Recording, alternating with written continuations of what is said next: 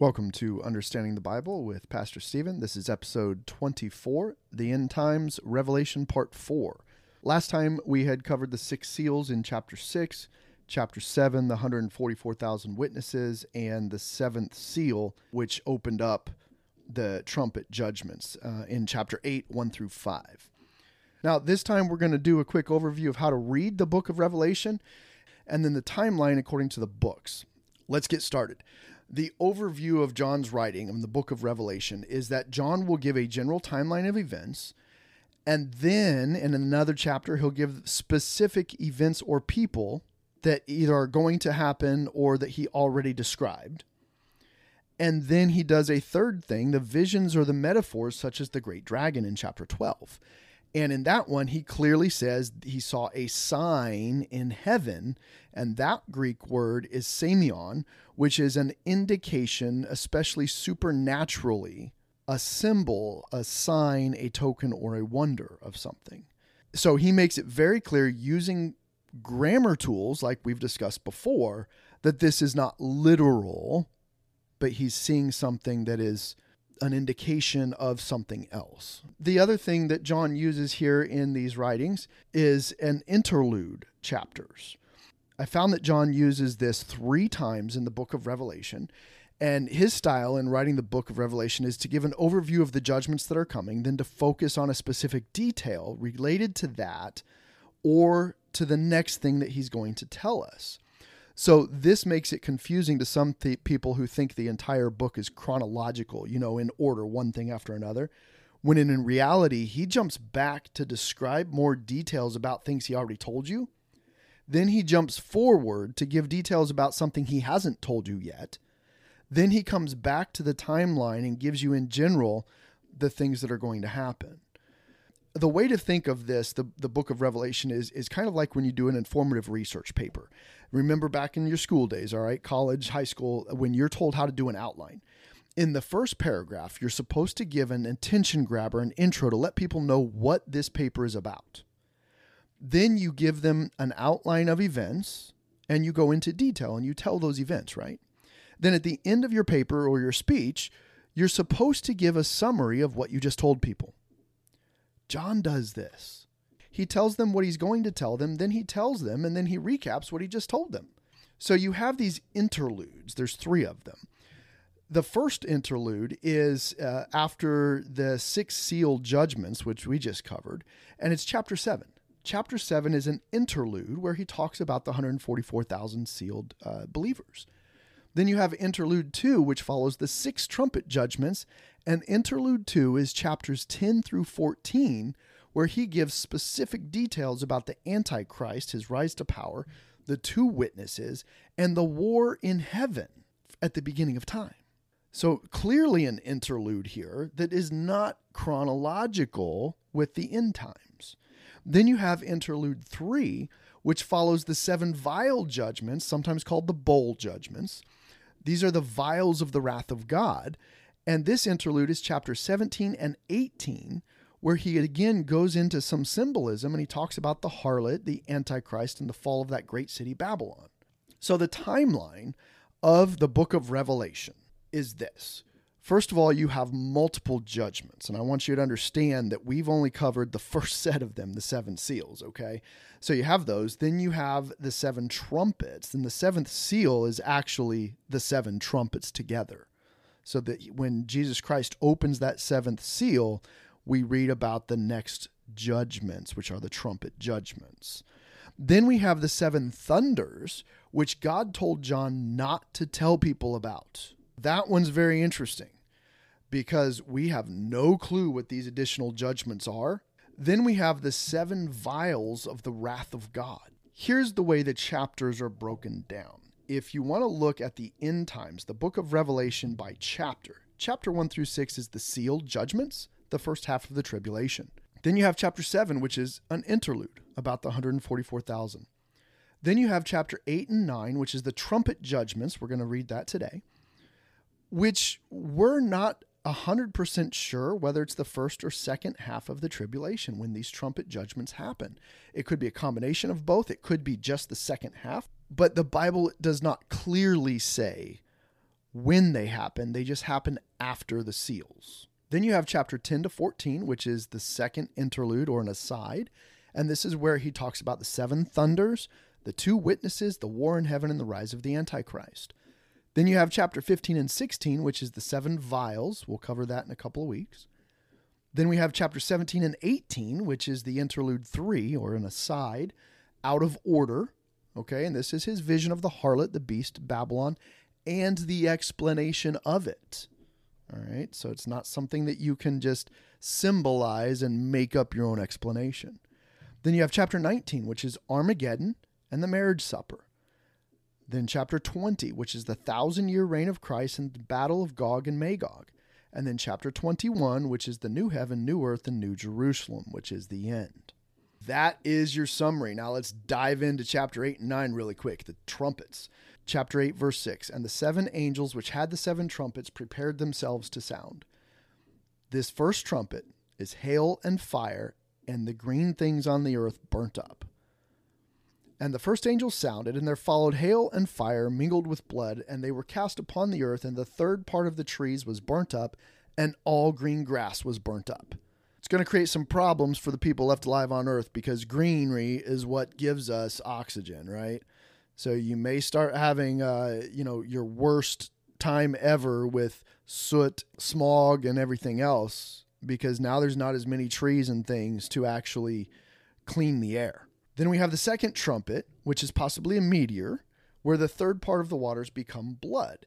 Now keep in mind when we read this one, the seven seas commonly talked about in modern times includes the Arctic, the North Atlantic, the South Atlantic, the North Pacific, the South Pacific, the Indian Ocean, and the Southern Oceans. The exact origin of the phrase seven seas is uncertain, although there are references in ancient literature that date back thousands of years, and of course the Bible is one of them. So verse 8 says, and the second angel sounded, and as it were a great mountain burning with fire was cast into the sea. There's the meteor that I think it might be.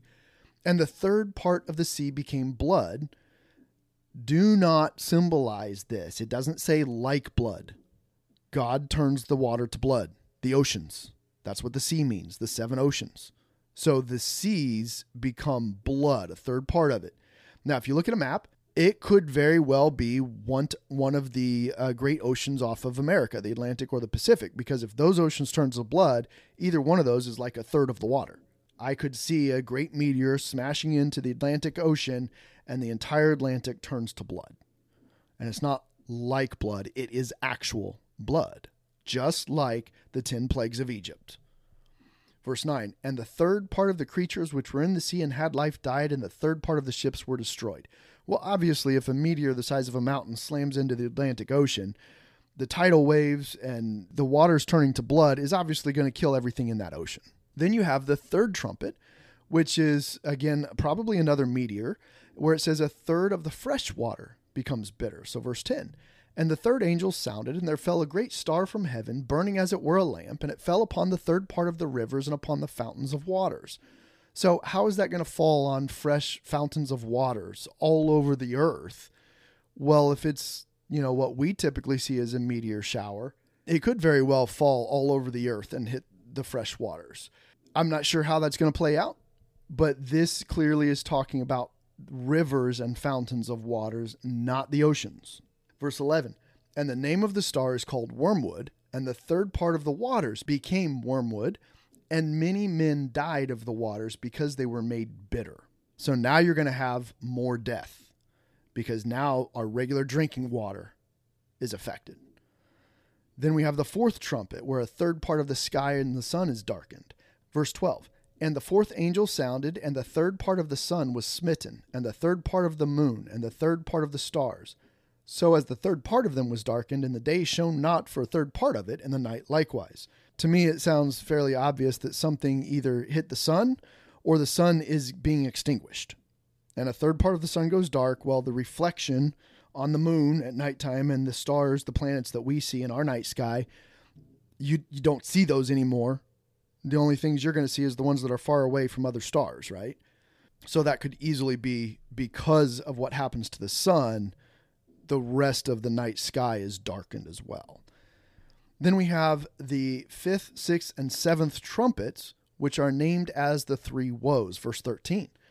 And I beheld and heard an angel flying through the midst of heaven, saying with a loud voice, Woe, woe, woe to the inhabitants of the earth by reason of the other voices of the trumpet of the 3 angels which are yet to sound. These trumpets are called the 3 woes by the Bible itself. Then we come to Revelation 9, verse 1, which is the first woe, which is demons from the bottomless pit. And the 5th angel sounded, and I saw a star fall from heaven unto the earth, and to him was given the key of the bottomless pit. So this star is an angel, which the reference to angels being called stars is all throughout the Bible, okay? And he opened the bottomless pit, and there arose a smoke out of the pit, as the smoke of a great furnace, and the sun and the air were darkened by reason of the smoke of the pit. And there came out of the smoke locusts upon the earth, and unto them was given power as the scorpions of the earth have power. And it was commanded them that they should not hurt the grass of the earth, neither any green thing, neither any tree, but only those men which have not the seal of God on their foreheads. The only place here in Revelation where the seal of God was listed was the 144,000. Verse 5, and to them it was given that they should not kill them, but that they should be tormented 5 months. And their torment was as the torment of a scorpion when he striketh a man. And in those days shall men seek death, and shall not find it, and shall desire to die, and death shall flee from them. And the shapes of the locusts were like unto horses prepared unto battle, and on their heads were as it were crowns like gold, and their faces were as the faces of men. And they had hair as the hair of women, and their teeth were as the teeth of lions.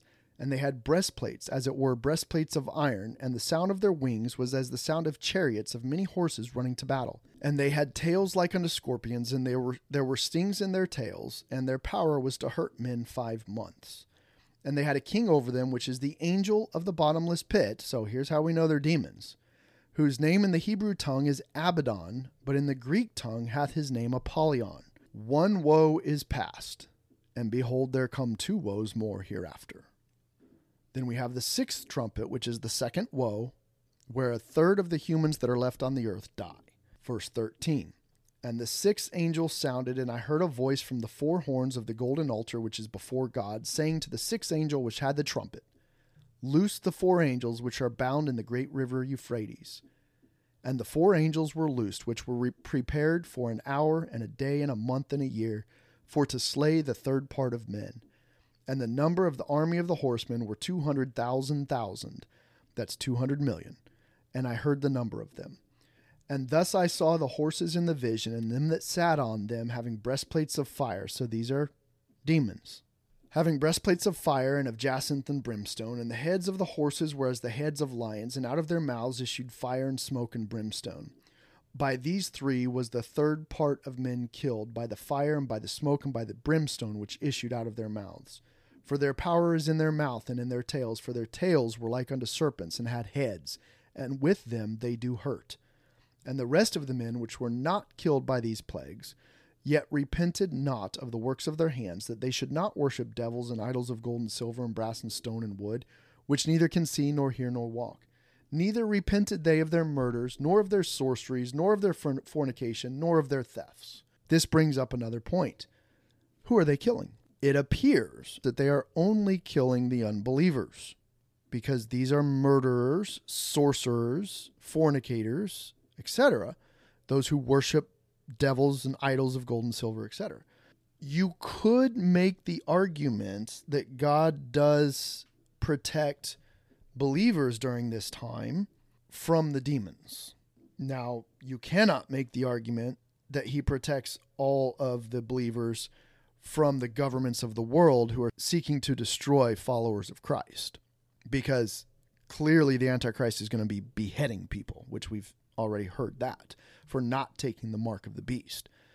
And then God said he'd separated out 144,000 believers who cannot be killed by the Antichrist. I'm not saying the times are not going to be dangerous, and even to the point of death, but I'm saying this passage right here about the 6th trumpet leads some people to believe that the demonic forces will not be able to destroy believers. Then we have the second interlude, or the aside, chapter 10 to 14, which is specific details of things not told in order. We have the two witnesses. They're both killed and lie in the street for 3 days. God raises them from the dead and they're called into heaven. And then we have this verse, Revelations 11:14. The second woe is past, and behold, the third woe cometh quickly. Then verse 15. And this is why I bring up chapter 11 right now, because this is the seventh trumpet, the last trumpet. But remember, this is told during the interlude. It's an aside. So it's just a little footnote. Hey, by the way, the seventh trumpet is going to sound here. And Revelation 11:15 says, and the seventh angel sounded, and there were great voices in heaven saying, the kingdoms of this world are become the kingdoms of our Lord and of his Christ, and he shall reign forever and ever. And the 24 elders, which sat before God on their seats, fell upon their faces and worshipped God. So this is in heaven. Remember chapter 4, we read about the 24 elders sitting on seats before God's throne. Verse 17, saying, we give thanks, O Lord God Almighty, which art and wast and art to come, because thou hast taken to thee thy great power and hast reigned. And the nations were angry, and thy wrath is come in the time of the dead, that they should be judged, and that thou shouldest give reward unto thy servants the prophets, and to the saints, and them that fear thy name, small and great, and shouldest destroy them which destroy the earth. And the temple of God was open in heaven, and there was seen in his temple the ark of his testament. And there were lightnings, and voices, and thunderings, and an earthquake, and great hail. That's your seventh trumpet. Now I bring this up because this is during the interlude where he's telling about future events, as well as past events that he's already covered. So when is this seventh trumpet actually being sounded? It is right at the end, before Christ comes back at the Battle of Armageddon and destroys the armies of the world. Let me prove it to you here. It is simultaneous with the seventh vial judgment in Revelation 16, starting in verse 17. And the seventh angel poured out his vial into the air, and there came a great voice out of the temple of heaven from the throne, saying, it is done. So if this is when the seventh trumpet, the last trumpet, sounds, then verse 18 it says, and there were voices and thunders and lightnings, and there was a great earthquake, such as was not since men were upon the earth, so mighty an earthquake and so great. And the great city was divided into 3 parts, and the cities of the nations fell, and great Babylon came in remembrance before God, to give unto her the cup of the wine of the fierceness of his wrath. And every island fled away, and mountains were not found. That's definitely a great earthquake, right? And there fell upon men a great hail out of heaven, every stone about the weight of a talent, and men blasphemed God because of the plague of the hail, for the plague thereof was exceeding great. That is exactly what we just read in Revelations 11:19 about the seventh trumpet. All right, and then here's another proof. When it describes the last trumpet, it says, Revelation 11:16, and the 24 elders which sat before God on their seats fell upon their faces and worshipped God. In Revelations 19:4, at the end, it says, and the 24 elders and the 4 beasts fell down and worshipped God that sat on the throne, saying, Amen, Alleluia. Why? Because it's the destruction of the evil armies of the world. That is why the third woe is the seventh trumpet, because it's at the end when great armies are destroyed. And if you think of the earthquakes and the hail in regards to the conquering army coming in, Jesus Christ coming on the white horse and destroying all the entire armies of all the world, what do we do as human beings in regards to war before we send in the infantry? We shoot in bombs, artillery, right before the army goes in and cleans up. Well, what do you think the earthquakes and the hail is right before the Lord comes with the armies of the hosts of heaven at the Battle of Armageddon? And then don't forget that it also said the seventh trumpet is to reward the servants. So it's not just a woe for the evil ones, it's also a blowing of the trumpet, a reward for the servants. Revelation 20 verse 4, and I saw thrones, and they sat upon them, and judgment was given unto them. And I saw the souls of them that were beheaded for the witness of Jesus and for the word of God, and which had not worshipped the beast, neither his image, neither received his mark upon their foreheads or in their hands. And they lived and reigned with Christ 1,000 years. But the rest of the dead lived not again until the 1,000 years were finished. This is the first resurrection. Blessed and holy is he that hath part in the first resurrection. On such the second death hath no power, but they shall be priests of God and of Christ, and shall reign with him 1,000 years. That is the great reward for those who are beheaded for not taking the mark of the beast. The reward unto thy servants, that chapter 11 clearly says the seventh trumpet is supposed to be.